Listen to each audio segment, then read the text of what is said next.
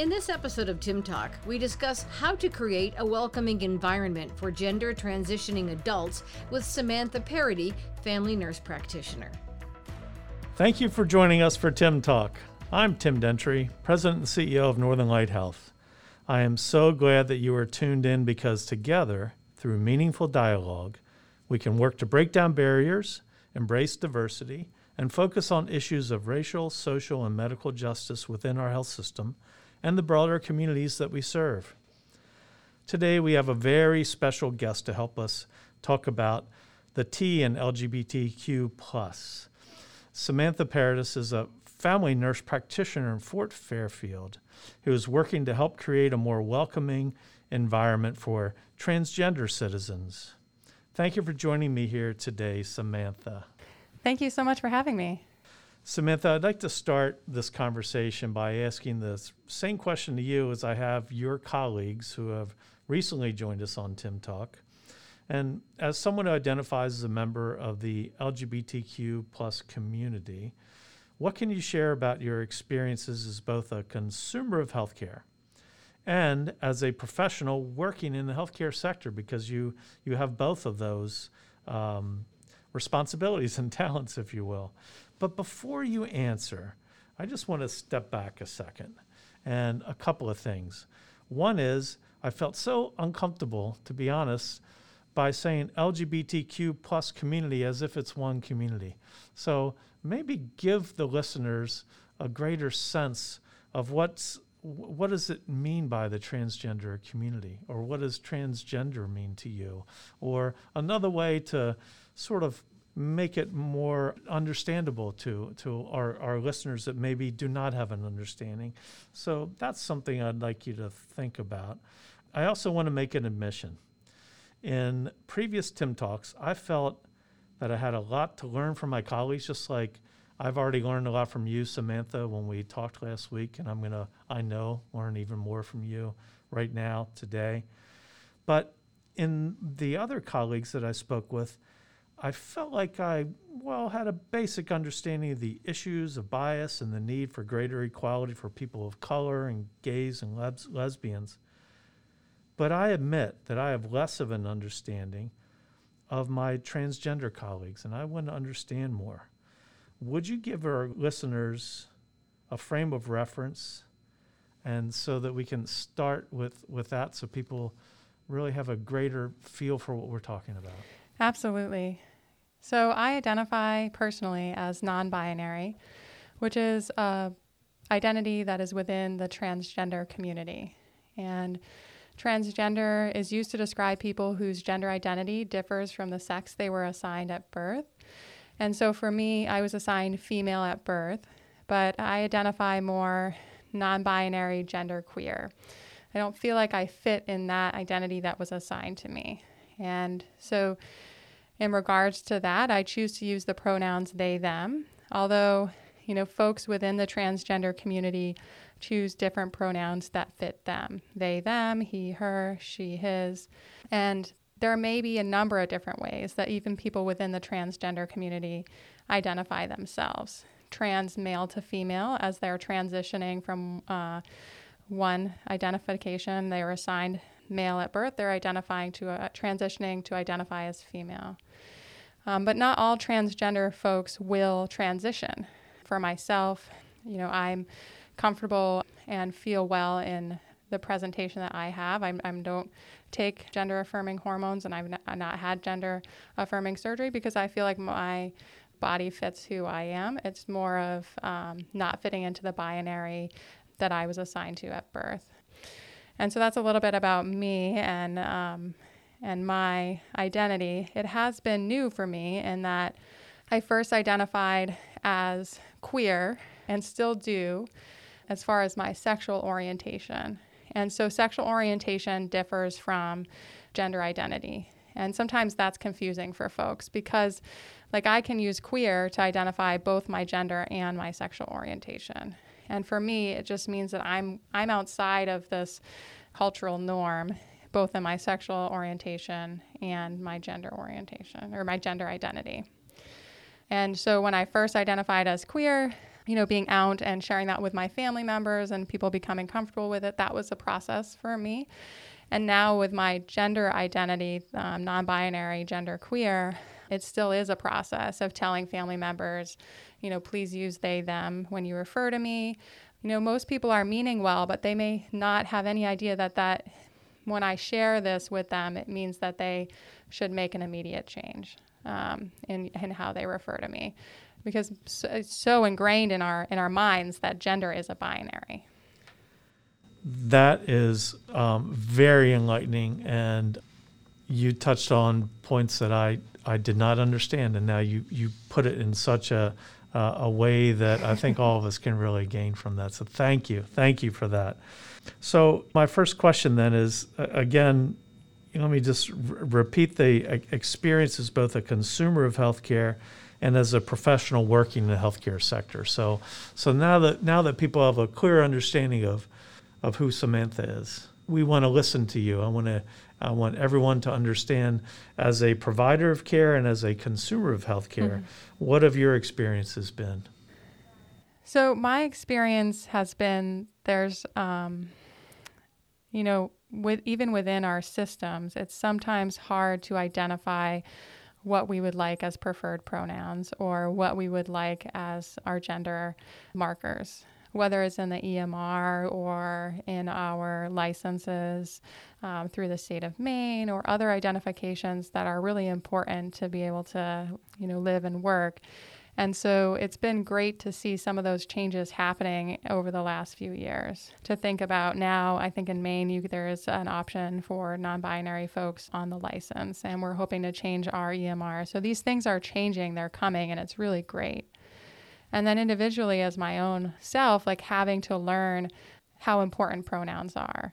I don't always get it right either. And being able to have that humility when I'm interacting with patients, family members, friends, and saying, you're changing your pronoun and I want to respect that and I plan on doing that, but I may not get it right all the time. But if I don't get it right, I will correct myself and work on making that better. Thank you. That's really excellent. I love those words, being able to have that humility. And you know what? That's one of my big lessons learned thus far in opening up these kinds of dialogues is I find myself leaning on my own sense of humility even more so. Because if you lean the opposite direction, you'll build a wall. You'll create a wall. You'll create a gap. You'll create friction. You create unspoken kinds of things, maybe spoken. That's a slippery slope, right? Absolutely. And especially for people who identify as transgender, and that, even coming to access care, there are so many obstacles in getting into the door, whether it's their insurance company is not recognizing their chosen gender, or something didn't get billed correctly because now they are listed as male, but they are having what we typically would see as female screenings done. So there are a lot of obstacles just from the get-go for patients who identify as transgender. And so if we can say, I want to be able to provide the best care for you, and sometimes I'll need your help to correct me, or I will correct myself, and I'll also do research in order to be able to provide the best care for you. And this is much of your work that you're doing right now within Northern Light, right? Yeah, so I do provide primary care for transgender folks. I don't prescribe hormones typically because we have a partner in our community through Maine Family Planning, where I will send patients to their office for the gender-affirming hormones. But I do provide an office environment that's welcoming for transgender folks, or at least try to create that environment. And it's really great to meet people within our community, even in such a rural community, to see the LGBTQ community that's really thriving, and it's great to be a part of it. We, before COVID, had been planning on organizing a Pride in Aroostook County, and now there are still gatherings locally and connections with youth through the Boys and Girls Club. So it's really great to see all of this happening.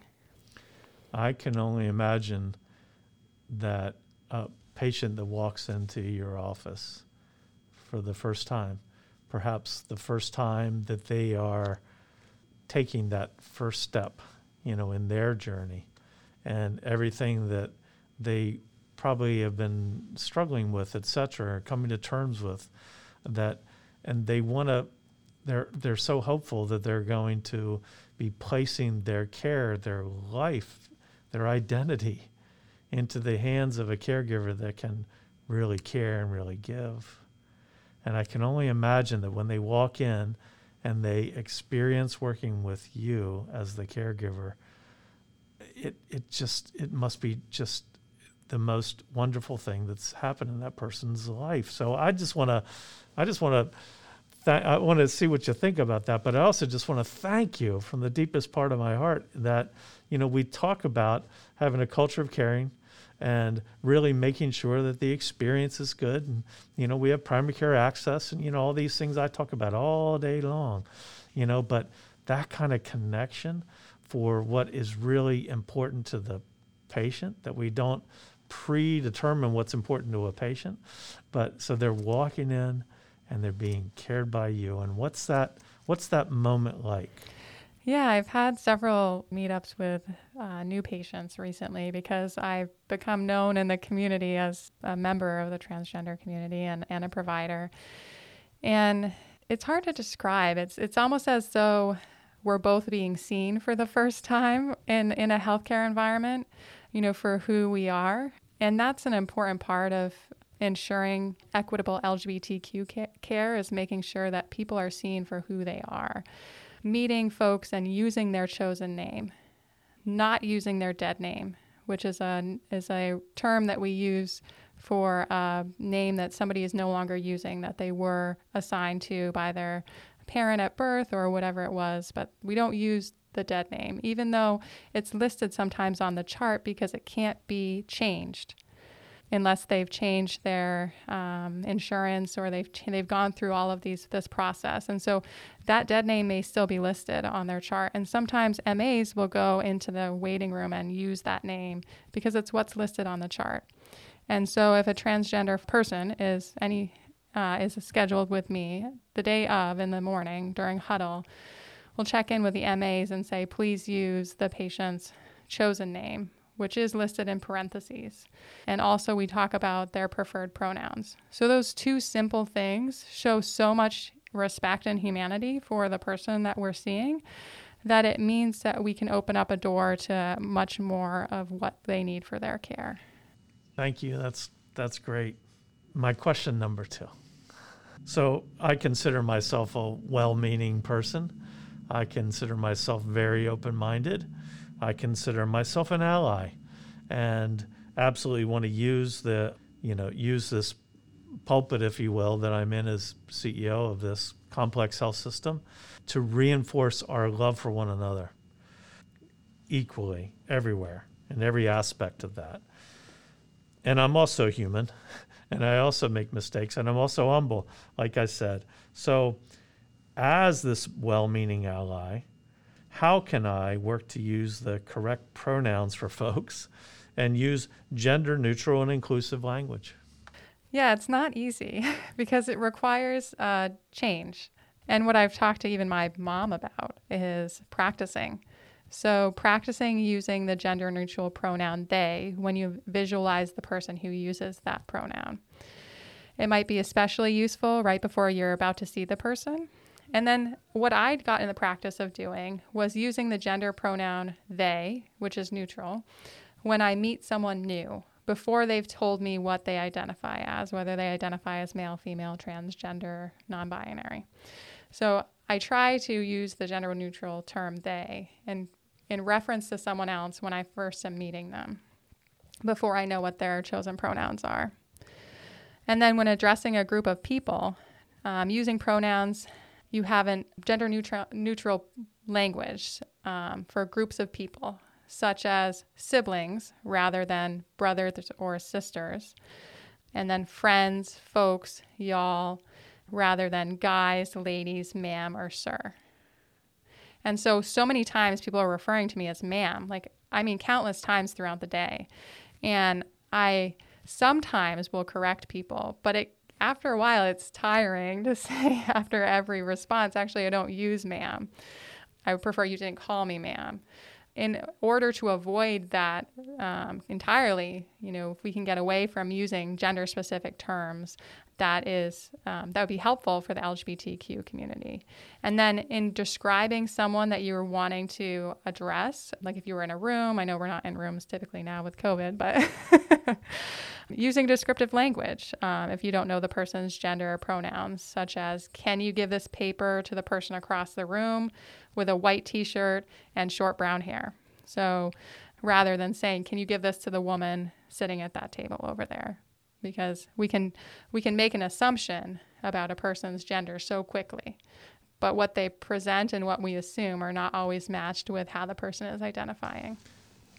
Very good. Thank you so much.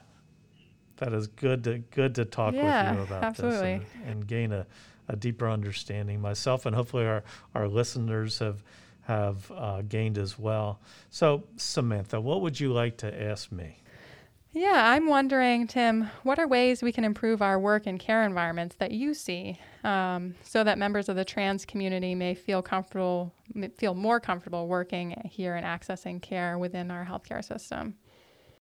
Yeah, thank you. I think there's really two basic components of that answer. Number one is really show a constant for all people.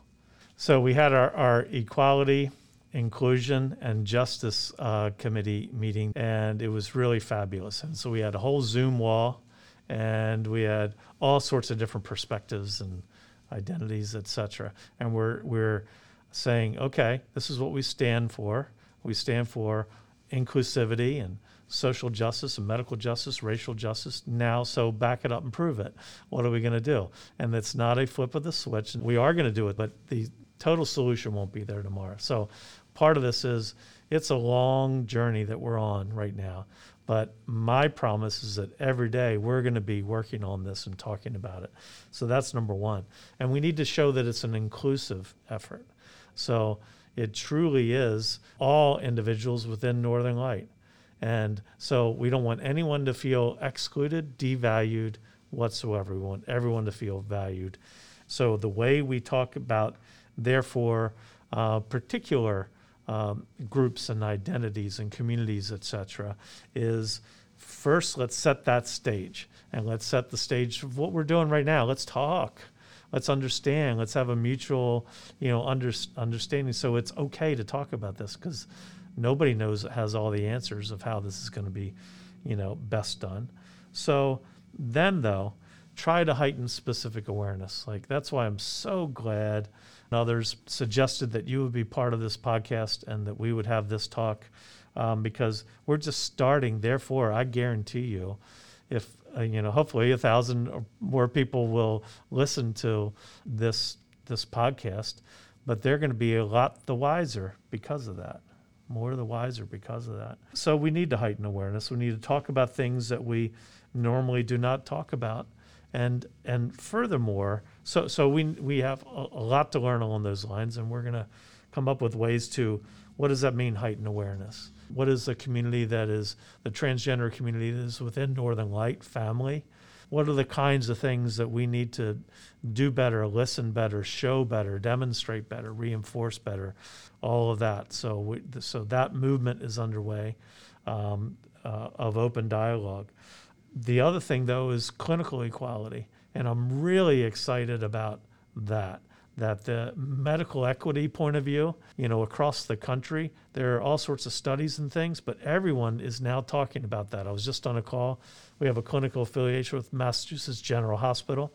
I was on that call this morning. We were talking about clinical equality issues and what they are doing about it and a lot of the studies that they're doing in research. And we said, we want to be part of all of that. Let's learn what Mass General is learning. So therefore, convey those lessons learned in a better way to engage and a better way to provide openness for our colleagues here in the transgender community. And that it's not only our colleagues, our staff colleagues, but it's also those we care for. So hopefully that will be something for you as a provider to the transgender community, that it would be something that they will be able to benefit from as well. Thank you so much for that answer. And it leads pretty easily into my next question about how can Northern Light Health partner with community organizations? So I'm really grateful that we're partnering with larger organizations like Mass General, but locally also within the state of Maine. I know Maine Transnet is an organization that's community-based, led by transgender people for transgender people, providing peer-to-peer group support and social and community events. And I'm wondering what are ways that we can partner with organizations with our state to ensure that we are connecting with people within the trans community? Yeah, great question. And I'll give you some examples, and then I'll get back to your specific question on Maine Transnet. I believe that as we take these kinds of public positions, and as we increase our transparency on these kind of dialogues and discussions and what we're doing, that more organic partnerships and alliances and that kind of thing come up. And two I can cite. One is with from the public side, the state Department of Health and Human Services. I've already started the conversation with them because they knew that we were starting this movement here. And they said, wow, Tim, you're the health system that's been more proactive on this. Everyone has a letter that's gone out, but who's taking action as a result? And so, medical justice is a big thing for them. And so can we work together? And so that's one. Second is we are part of the Maine Justice Foundation. And I've been asked to serve on the advisory committee. And there are 21 corporations or 21 entities that are represented. And we are, the goal is to provide funding for individuals and organizations that are trying to make a difference in racial justice in the state of Maine. So that organically came up, and the connection with Northern Light organically came up because we're saying this is what we stand for. So therefore, getting back to Maine Transnet, I offer you on the air right now the opportunity to help make that link. You send to me more background information on what it means, what you'd like to see, what kind of services we could partner on, and I'll make sure I hand that to the right person, in our leadership teams that will be on point and responsible for that. That's amazing. I'm so grateful to be working for Northern Light Health. And I know I've said this before, but it's amazing to see that folks have a voice and that you're listening, and that you're not only listening, you're taking the next steps to back what you're saying, to make change over the long term. So you're making immediate change by hosting these podcasts. So people can hear about members of different communities that they may not be a part of, and then following that up with how can we take next steps. And I have a meeting set up to meet with Quinn, the executive director of Maine Transnet, later this week, because we're friends. The trans community is small. And so I reached out to them before talking with you to ask, what is, you had a specific question about how many people are accessing gender affirming surgery in Maine.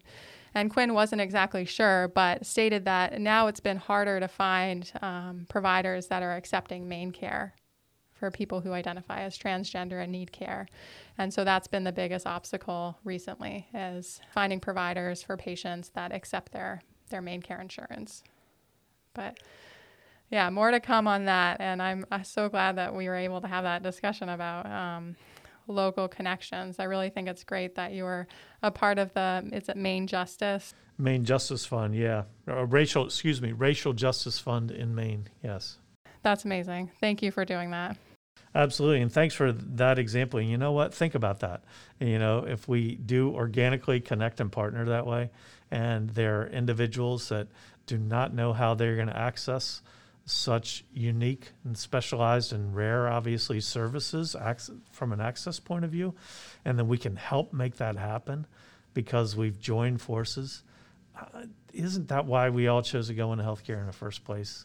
Absolutely. And these conversations are just opening the door for folks within our Northern Light community to connect with each other, and even folks in the outside community. It's that initial, we're talking about this and want to hear more.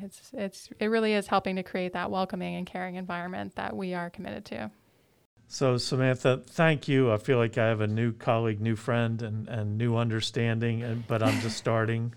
Thank you for joining me here to continue the conversation. Thank you so much for having me. I really appreciate it. And I'd be happy to, if anybody had any questions, if they're listening to this podcast and they wanted to email me, I'd be happy to follow up with folks after this.